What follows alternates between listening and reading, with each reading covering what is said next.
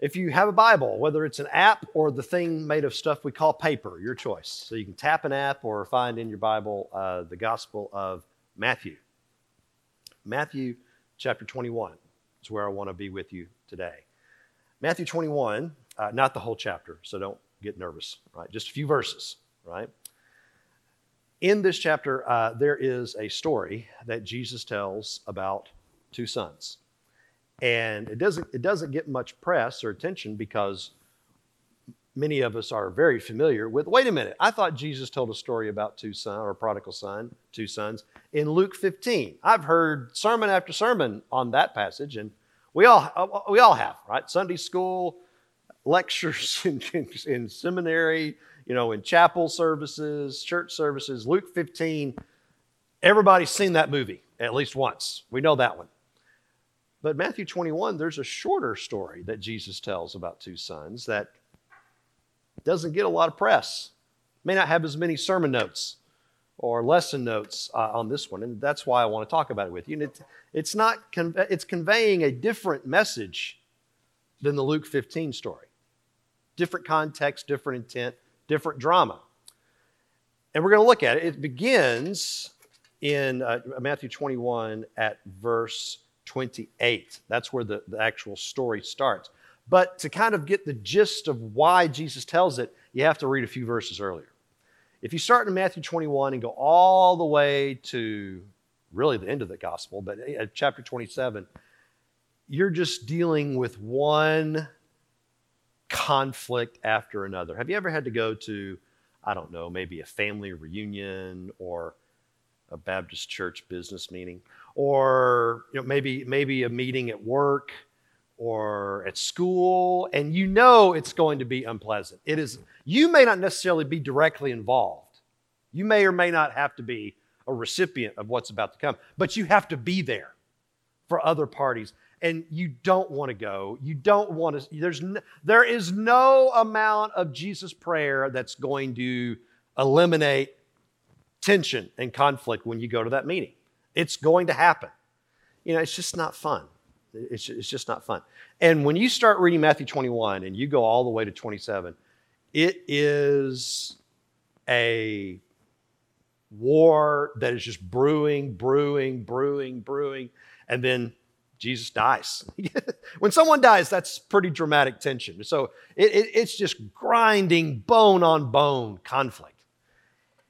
And 21, it doesn't slowly begin. It is a NASA spaceship launch. You start reading chapter 21, Jesus comes into Jerusalem for Passover. That's where Jews from all over the Roman Empire, the Mediterranean world, they're all trying to make their way. Let's imagine just the population of Dallas coming to Marshall tomorrow. That's going to be culture shock and a lot of other things. That's a lot of people. My father-in-law would say that would be like ants. People like ants just everywhere. You'd be overwhelmed. So Jerusalem's got lots of people. And we talk about Passion Week. Jesus coming into Jerusalem for Passover. It's his last time in his earthly ministry where he's going to do this. And there are all kinds of people that are excited because the masses, they all have their perceptions of who they think Jesus is and what they want him to do. And some of them are on track and a lot of them are not. But here's the thing. Everybody wants to follow Jesus on Twitter. Everybody's doing selfies. Everybody is crazy about Jesus. But you have this other party, this other faction, who are the Jewish elites, the leaders of Jerusalem. And they know that if the masses follow Jesus, even if their intents are, ill-informed, if they follow Jesus, that means they're not going to follow them. And when you have people in power, one thing that's a very common theme is people in power don't like losing power. And so, again, right at the beginning of the chapter, drama, tension, conflict, clash of the titans, you might say, right? And so it's right in the middle of all that you drop down to verse 23, Matthew 21, verse 23. And Jesus is now in the outer courts of the temple. Think of it like a Buc-ee's. You drive into Buc-ee's, okay, you got your gas station, and then you walk to the outer part. Okay, they always sell tents. There are always tents and chairs and coolers right there at the outside. And then is it Bucky, the big statue, you can get your picture taken. And then you go in, and then you get the initial Cracker Barrel experience. You know, all your little doodads. Okay, that's the outer court. And then eventually you reach the Holy of Holies, where they sell the barbecue. That's the Holy of Holies. Dead animals, that's of God. To eat dead. So you got different layers. So Jesus is in the outer court where the masses can be, and he's teaching. He's preaching. And as you read the Gospels, he also performs miracles. You got to recognize, by this time in Matthew 21, people know who Jesus is. All right, they don't need social media when you're dealing with an area where Jesus has been live on tour everywhere in Galilee and Judea, even in Gentile territories to the east of the Jordan. People know, they may not be eyewitnesses to things that Jesus has done, but people have heard about him. And so when Jesus entered the temple area, the chief priests and the elders of the people came to him. Again, these are the PhDs. These are not just, local pastors. These are like archbishops, right? These are what I would call the denomocrats. I mean, these are the big denominational bigwigs. And Jesus is in Jerusalem in the temple area. I mean, they're getting too close to their headquarters. And so they come to Jesus as he was teaching. So they interrupt the class. Can you imagine Jesus being in a class or here in church and speaking, and somebody comes in and just interrupts the whole service and challenge? I mean, if you're going to challenge Jesus, you better, I don't know if there is a good situation to challenge Jesus, but this is definitely a really bad one, right? And they come to Jesus as he's teaching, and they don't even have a greeting.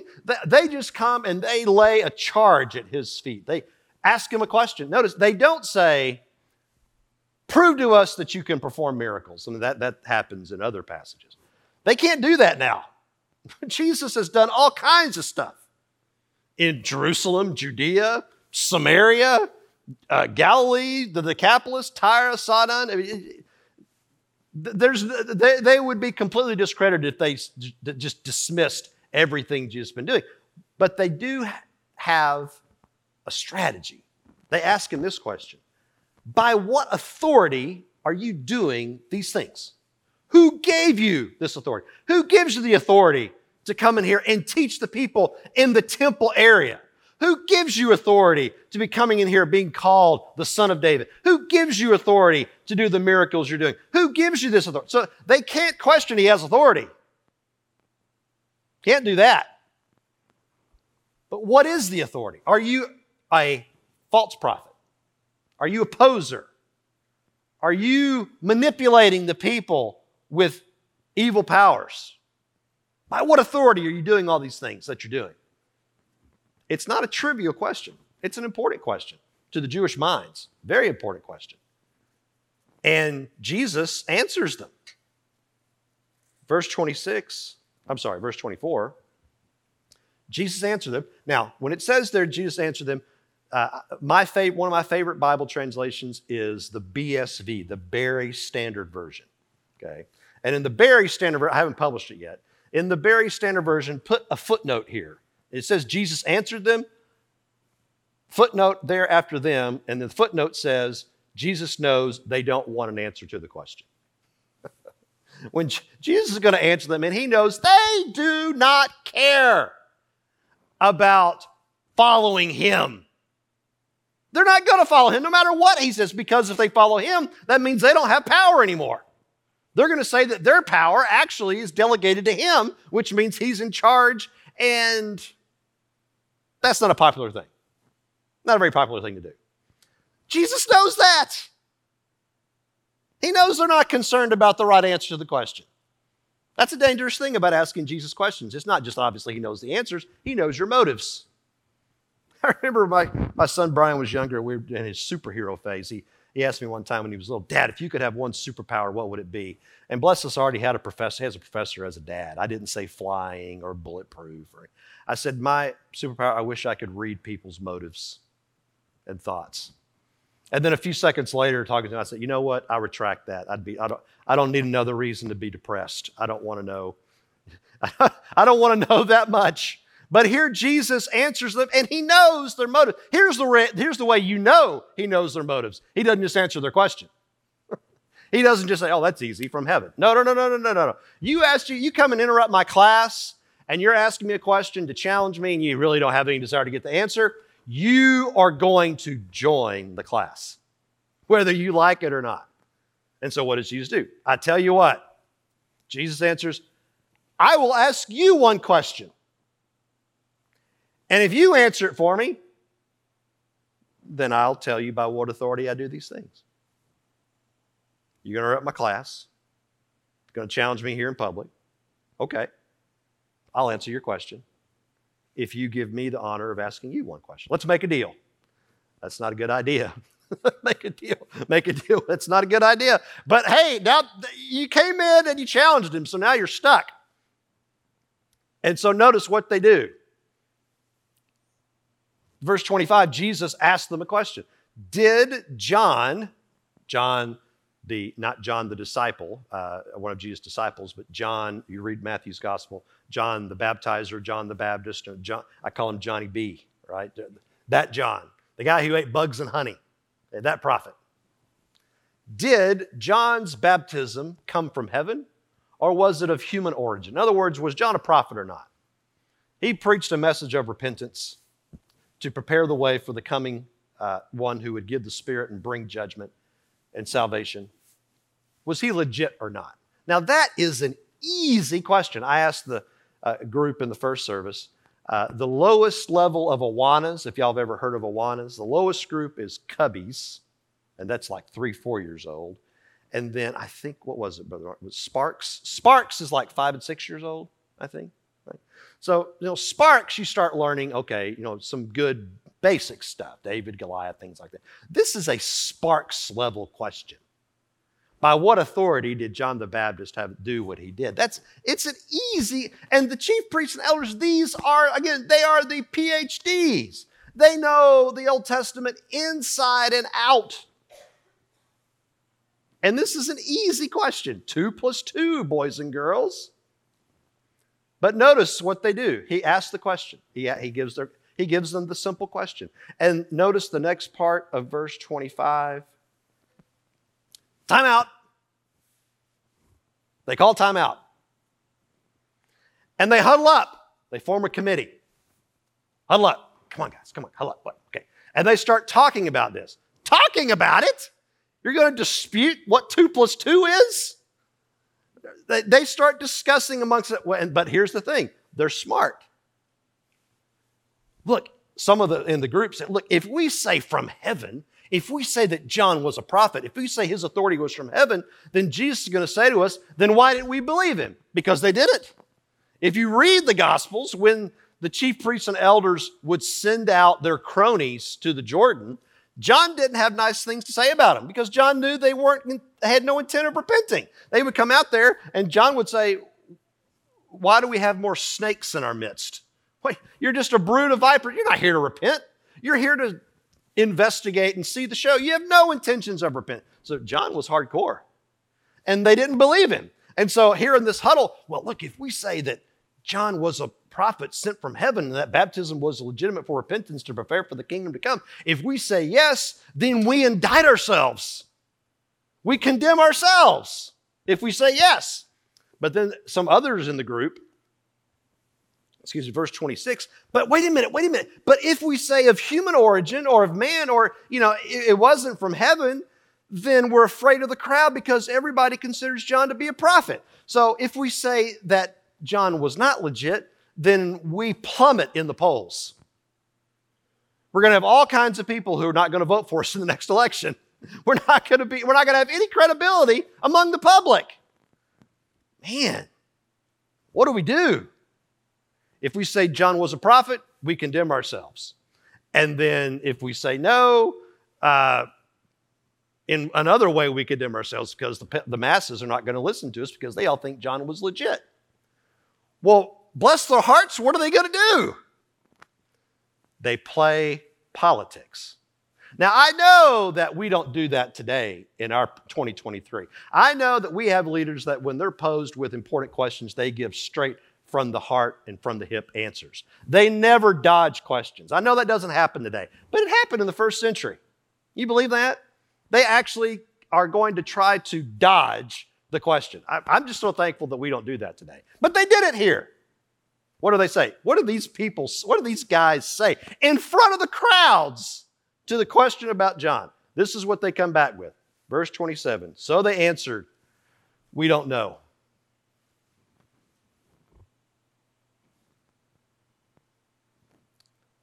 The feeling I get when I read that, it's the same feeling I get in a Dallas Cowboy playoff game. I mean, you're expecting or you want to expect something, but you consistently get the same thing. Another loss. As a Cowboys fan, my slogan is say nope to hope. That's my slogan. Just once you expect disappointment, you will never be disappointed. And you're able to survive. And here, we don't know. Are you kidding me? You're going to punt on what is 2 plus 2. We'll get back to you on that. That's what politicians do. But notice here, Jesus is not going to let them off the hook. Okay, we don't know. Oh man, if I'm in the crowd, man, that was almost a good one. Jesus almost got a zinger on them. They wiggled their way out. No. Nope. Jesus says to them, neither will I tell you by what authority I do these things. Look, if you're not going to answer my question, I'm not going to play your game. But here's the thing. Jesus didn't say it. But again, another footnote. You are going to answer my question. You are going to answer it. Whether you know it or not, you're going to answer. How is Jesus going to get these yahoos to answer his question? Well, that sets the stage for the parable. Jesus tells a parable. You know when you're growing up, if you're outside playing and your mother or dad say your first name. Johnny, it's time to eat. Okay, that's just alarm number one. But then eventually, Johnny Smith, get in here, it's time to eat. Okay, now that's getting kind of serious. But then eventually, Johnny Reed Smith, now it's DEFCON 3. Now you know if you don't go answer the call, all the sealed judgments, the bowl judgments, and the trumpets of Revelation are all going to fall upon your life if you don't go in. If they say all three names, and that also counts for husbands too. If your wife says, one name, two names, three names, that's the level of DEFCON 1, DEFCON 2, DEFCON 3, right? And here, when Jesus does something like, there was a man in a far land, or there was this, when Jesus starts to tell parables, don't think Disney princess. Don't think Little Mermaid, didn't that come out this weekend? The live action? Yeah. Don't think princess movies. Oh, it's so sweet. Children come around, Jesus is going to tell a story. No. When Jesus tells a parable, as they say in Star Wars, it's a trap, right? No. He's setting you up. He's getting you to think that everything's sunshine and rainbows and the little birds humming, Snow White singing or Ariel. Oh, that's so sweet. Jesus telling a story. And then before you know it, he was actually setting me up to confront me with something I didn't want to confront. That's what you got to keep in mind. Parables a lot of times are bear traps that look really good. You don't make a mouse trap look ugly. You put cheese on it, right? You want it to be appealing to the mouse, so it never eats cheese again. It's going to have its last piece of cheese, right? I mean, a perfect example of this is the Old Testament with David, right? David commits all of his sinful shenanigans with Sheba and has Uriah killed, and just horrible. But David thinks he gets away with it. Then eventually Nathan, the prophet, comes to confront David. How are you going to get the king to confess to all this stuff? How in the world are you going to go to politicians and make them confess openly what it is they've done? How is that going to work? Because a lot of times the people asking the questions are just as corrupt as the politicians that are corrupt. Well, how in the world does that work? You get a prophet who tells a parable. You get the king to let his guard down and then get emotionally invested in the story. Then you pull the trigger. Or if you like fishing, pull the hook. That's what Nathan does, right? What does Nathan do? You got the rich man and the poor man. The rich man's got all kinds of sheep and herds. The poor man has one little lamb and raises it from a baby and, has it, sleeps at the foot of his bed and eats there at the end of the table. It's this little pet lamb and it's just pets it and loves it. And David, he was a shepherd. He probably had a lamb like that. I imagine David, I remember little Annie. David's just and then the rich man takes the one lamb from the poor man and, just veins popping out on David's neck, turning red. And then you read this, David doesn't even let Nathan finish the story because David knows prophets don't come to meet you to tell stories. Prophets, if they're telling parables, it's for a reason. And David just cuts to the chase. Whoever the person is, wait a minute. He knows it's a story, but they don't tell stories just to tell stories. There's a point. Whoever that person is, they're going to pay. And then you're right. They are. This is payday, David. Wow.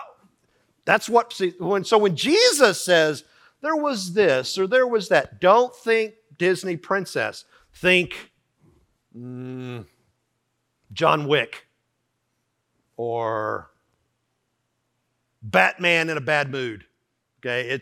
Or Lord of the Rings, the clouds of Mordor are coming over the land, right?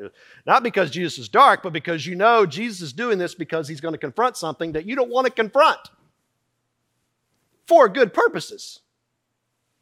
Well, what happens? Now you're ready for the story. So Jesus, they won't answer the question about authority of John. So, hey, what do you think? Okay, you wouldn't answer 2 plus 2. Let's try 0 plus 0. Let's try that. Let's see if you can answer that question. What do you think? A man had 2 sons. That's simple enough. And he went to the firstborn son, and said, my son, go work in the vineyard today. Now, again, it's a story, but just to kind of put some things in place for us, number one, when it says, my son, go work in the vineyard, the idea is not simply what we would mean today if we told a son, go mow the grass, or a daughter, go take out the trash, or clean your room, or something. It's not just a matter of a chore. It's a matter of go do something that is a part of who we are as a family. The vineyard is a vineyard that is in what we call the family business. In our day, most of us don't do that. Most of the men in here, most of you probably don't do for a living what your dad did for a living. Now, there are exceptions. There are family businesses where you might, but it's not as common today as it has been in generations gone by. But in Jesus' day, it was very common for sons to take up the trades of their dads and learn it from a youth. So here, the idea, my son, go work in the vineyard, go take care of, this vineyard is the family vineyard. It could be, my father's vineyard and father before him, great-granddad's vineyard. It's a part of who we are. And so, son, go work in the vineyard today. Go do what the family does. That's what makes this part of the story so shocking. The next verse, verse 29, that son answered, no, or I don't want to. Again, not whiny teenager, I don't wanna. No, not, I got Xbox to play. No, that's not the idea. It's the son is saying no to the father to go work in the vineyard. I mean, we don't have much of a shame-honor culture today because we're much more individualistic. But here, there would be kind of a gasp. The son said, what? The son did what? I mean, in real life, if that son said that, the next verse of the story would be, and the father lowered the boom on that son. But again, it's a story. The son said no. And notice, the story doesn't say why the son said no, because it doesn't matter. All that matters is the son said no. But notice, but later changed his mind and went. Again, there's no timetable because it doesn't matter in the story. An hour later, a day later, a few hours later, a few minutes later, it doesn't matter.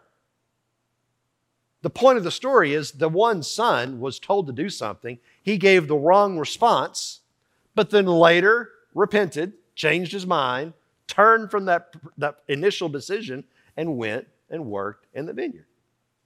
That's simple enough. But remember, it's a story about two, not one. So then the man went to the other son, and said the same thing. Go work in the vineyard. And notice here, some translations say, I will Lord, or I will Sir. The idea here is basically a statement of respectful overkill. I mean, it's not just sure, Dad.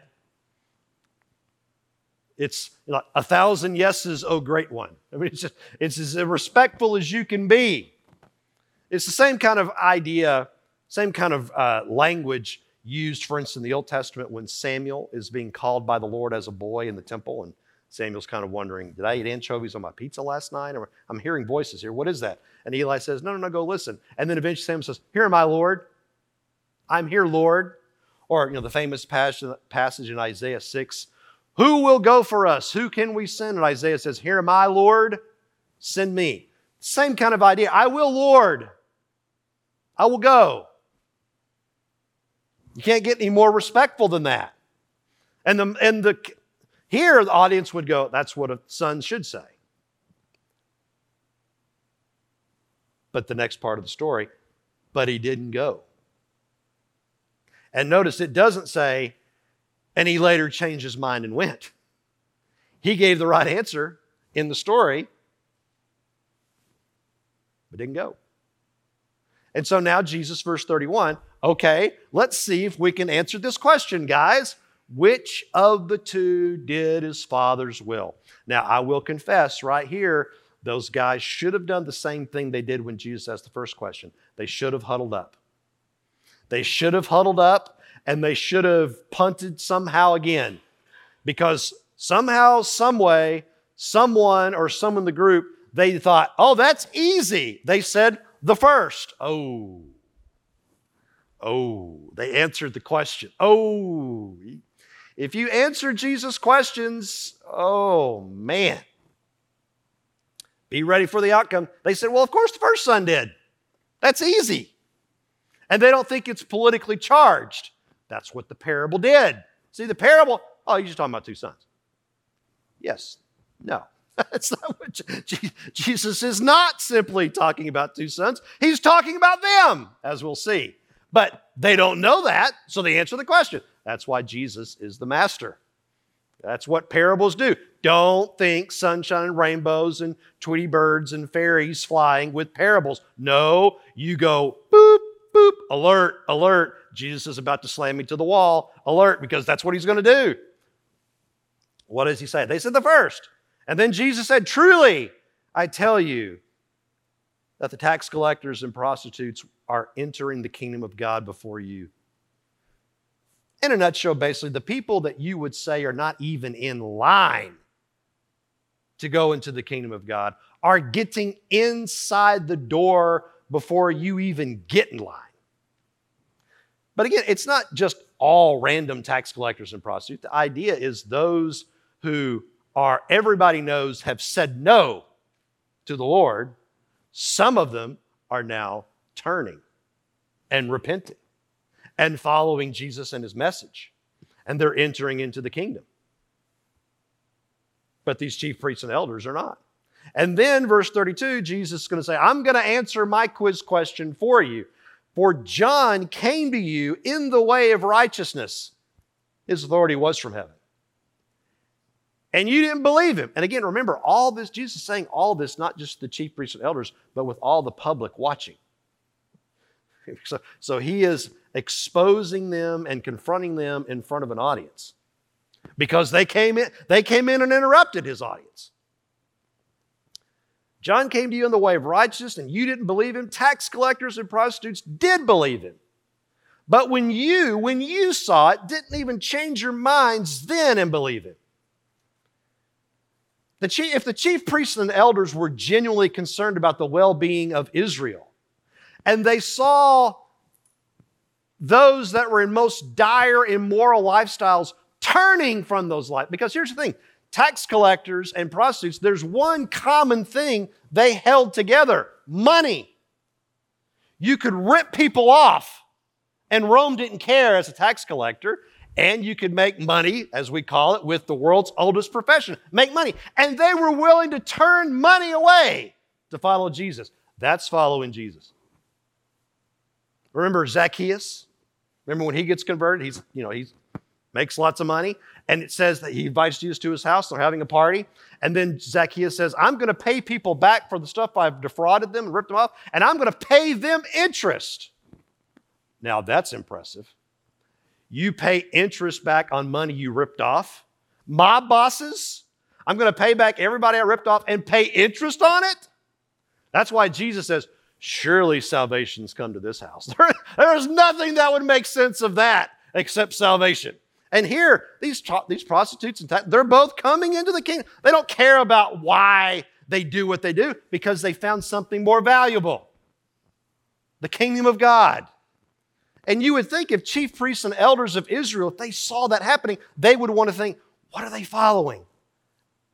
What's making that kind of transformation? What's eliciting that kind of change? But instead they're saying, I want nothing to do with that. That can't be of God. And Jesus' point here is, you say all the right things about the God of Israel. You say all the right things with all the right words, but you never go into the vineyard and work. You never go into the kingdom.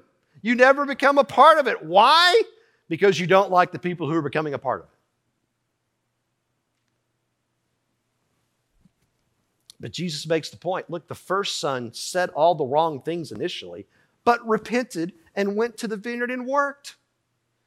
The issue isn't how many times we fall down or fail or reject. Do we turn, repent, and have forgiveness and restoration? That's all that matters. But for all of us, especially in Baptist circles, we have all the right things to say. We have all the right handshakes, all the right praise music, all the right chairs, all the right carpet, all the right lighting, all the right buildings, all the right stuff.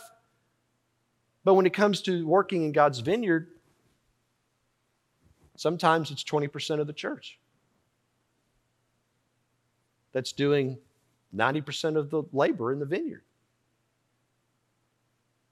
And the thing is, the only people who work in the vineyard in the story are family. The family is the one that gets to work in the Father's vineyard.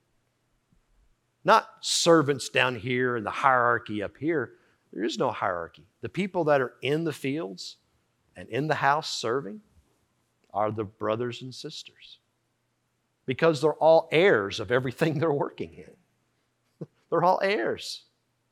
And not only that, the Father is with them in the vineyard. It's not like, yeah, go out and work today in the heat. I'll see you tonight. No. The Father sends us to serve Him, and He's there with us because we're His sons and daughters.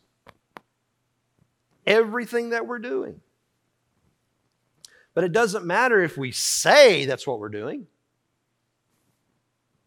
It doesn't matter that the son said, yes, Lord, or yes, sir, or yes, Dad, or whatever. Salute, I'll be. No, it doesn't matter if the father goes out to look in the vineyard and nobody's there working.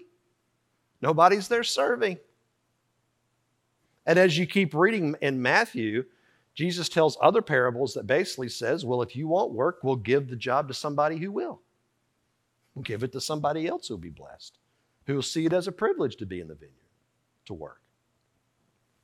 So my challenge for all of us, when we're reading this story and seeing what Jesus does with it, is to recognize that the Lord saves us. The Lord makes us His sons. We're all sons because we're all heirs. It's the idea. And because we're all heirs, now everything we get to do in service is done because we're a part of the household. And this is why Jesus says elsewhere in Luke's gospel, why would you call me Lord if you don't do what I say? The story here, why would they tell the Father, yes, Lord, You don't, what's the Princess Bride? You use that word. I do not think it means what you think it means. You keep saying Lord. I don't think you understand what Lord means. Lord does not mean I'll think about what Lord says for me to do. No, that's not what Lord means. No Roman soldier who called Caesar Lord of the earth, which they did, thought when Caesar commanded to do something that they could think about it. If Caesar said do this, you did it. Why? Because Caesar's Lord. Okay. But here, Jesus, if you're going to call me Lord, okay. Just make sure you know what it means. Just make sure you understand that even though we got the same glossary, you need to use my dictionary. No, you don't get to have my glossary but use your dictionary. No. It doesn't work that way. If you're going to use my word, you have to look at my dictionary, WikiJesus, instead of Wikipedia. You have to use my dictionary to understand the word. And then once you absorb that, okay, now you realize if I say go work in the vineyard, that means you go. And when you go, here's the thing, when you go, we think of go work in the vineyard as labor and sweat, especially in Texas, hot, dry. No. You go work in the vineyard, you're blessed. You're blessed when you get there. You get to eat from it and work together with others, and you realize, this is labor, but it's not what I thought it was. No, it's not. You find out that it's a privilege to be a son, to be a daughter, to be an heir. And here's the thing. You may say, well, if I'm honest with myself, it depends on the day of the week. There's some Mondays where I'm the first son. I say no and then later get right and go. But then on Thursdays and Fridays, a lot of times I'm that second son. Well, here's the thing. That second son can repent too. The second son who said the right thing but didn't go, he can repent too. He can turn and go, you know what? I lied, Dad. I said I would go, I didn't go. Okay, I knew you did. Well, can I have another chance? Why are you talking to me? Go to work. Of course you can. But you have to turn. You have to come home. You can't experience the graciousness of the Father unless you turn to Him. But when you do, you find out, you try to make an appointment with Him and you find out He's been waiting on you the whole time to be restored and to be blessed and be used. Let's pray. Father, we thank you for your word. We thank you for its power. We thank you, Lord, it encourages, it confronts, it rebukes, it comforts, it heals, it restores. Lord, your word says that it's alive and powerful, and it does things. And I pray that it would do that today. Lord, there might be some here this morning that are like the first son. Lord, you've been dealing with them about some things in their life. Maybe there's someone who doesn't know Christ here, and your Spirit's been working on their hearts, and they keep saying no for different reasons. But today, they're feeling that provoking in their hearts, Lord, and they know they need to become a part of your household, your family, give their lives to Christ. Or maybe they know you, and they've said no to certain areas of their life, and they need to repent of that and let those areas of their life be given to you. Or maybe there's others here, Lord, they are really good at saying yes to you, giving all the right verbiage, but they're AWOL when it comes to serving you, living for you.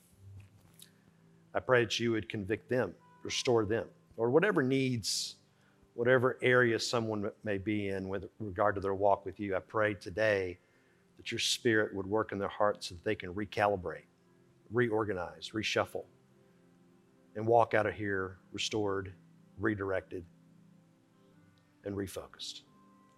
For it's in Jesus' name we pray. Amen.